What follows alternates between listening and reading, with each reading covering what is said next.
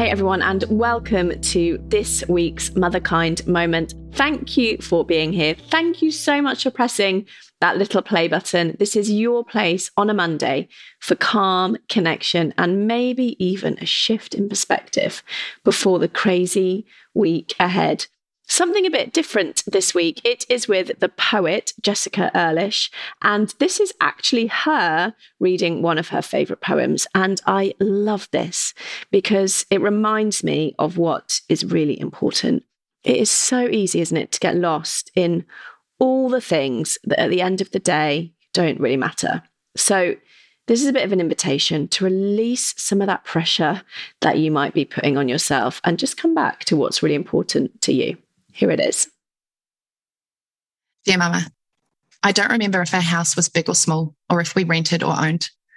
I don't remember if you had a fancy car or if we had to take the bus. I don't remember if the house was clean and tidy or if it was covered in washing piles and scattered toys. I don't remember if my pram was new or secondhand, or if I had the latest new toy or designer clothes. I don't remember if you were dressed up or if your face was bare. It always looked perfect to me. I don't remember if you had a lot of money or whether you lived paycheck to paycheck. I don't remember if we went out every day or went on expensive holidays. I don't remember how sometimes you got angry or cried or had to walk out of the room to take a breath. I don't remember a schedule, a checklist, or any expectations other than just you. What I do remember is feeling safe. I remember your comfort and how you kept me warm. I remember your face above me when I cried for you. I remember how you would feed me when I was hungry or tired or in pain. I remember your smell and how it would send me off to sleep, sometimes at 2 a.m., then again at 4 a.m.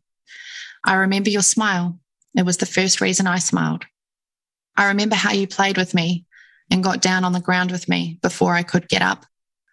I remember you taught me about love before anything else and how it was my constant. I remember knowing it was the only thing I ever really needed, and you gave that to me. I never had to work for it. I relaxed in it. Thank you for teaching me that love has no limits, that is unconditional and honest. This is what I will remember, Mama. Thank you for giving me the best memories of all. That is so beautiful. I can see why everyone cries. Yeah, I definitely cried writing that one. I don't cry reading them, but I definitely cry writing them. What were your tears about?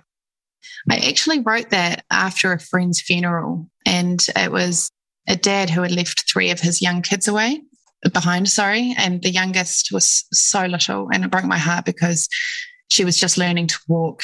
And when I was listening to the speeches from his family and hearing one of his children talk about him and what she remembered, it just, I don't know, something about that. It was extremely sad, but the memories were so beautiful and really happy. And it kind of just made me realize, all these things that we worry about, they're actually not the takeaways that our kids have. When I think back to my favourite memories, it's not anything that was bought for me. It's the time that was spent with me. It's the experiences. It's the expressions I saw on my mum's face. It's those really little things. It's how they made you feel, right? So that's where that inspiration came from.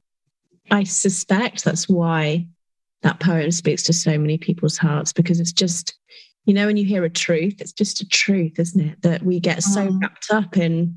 Yeah. And I think we all know it deep down. It's just sometimes needing that reminder. I think that's probably why it just touched people's hearts in the way that it did, because it's so easy, isn't it, to get lost in thinking about the stuff and what we look like and, have we done enough of this and that? But yeah, when we look back, that's not what we remember, is it?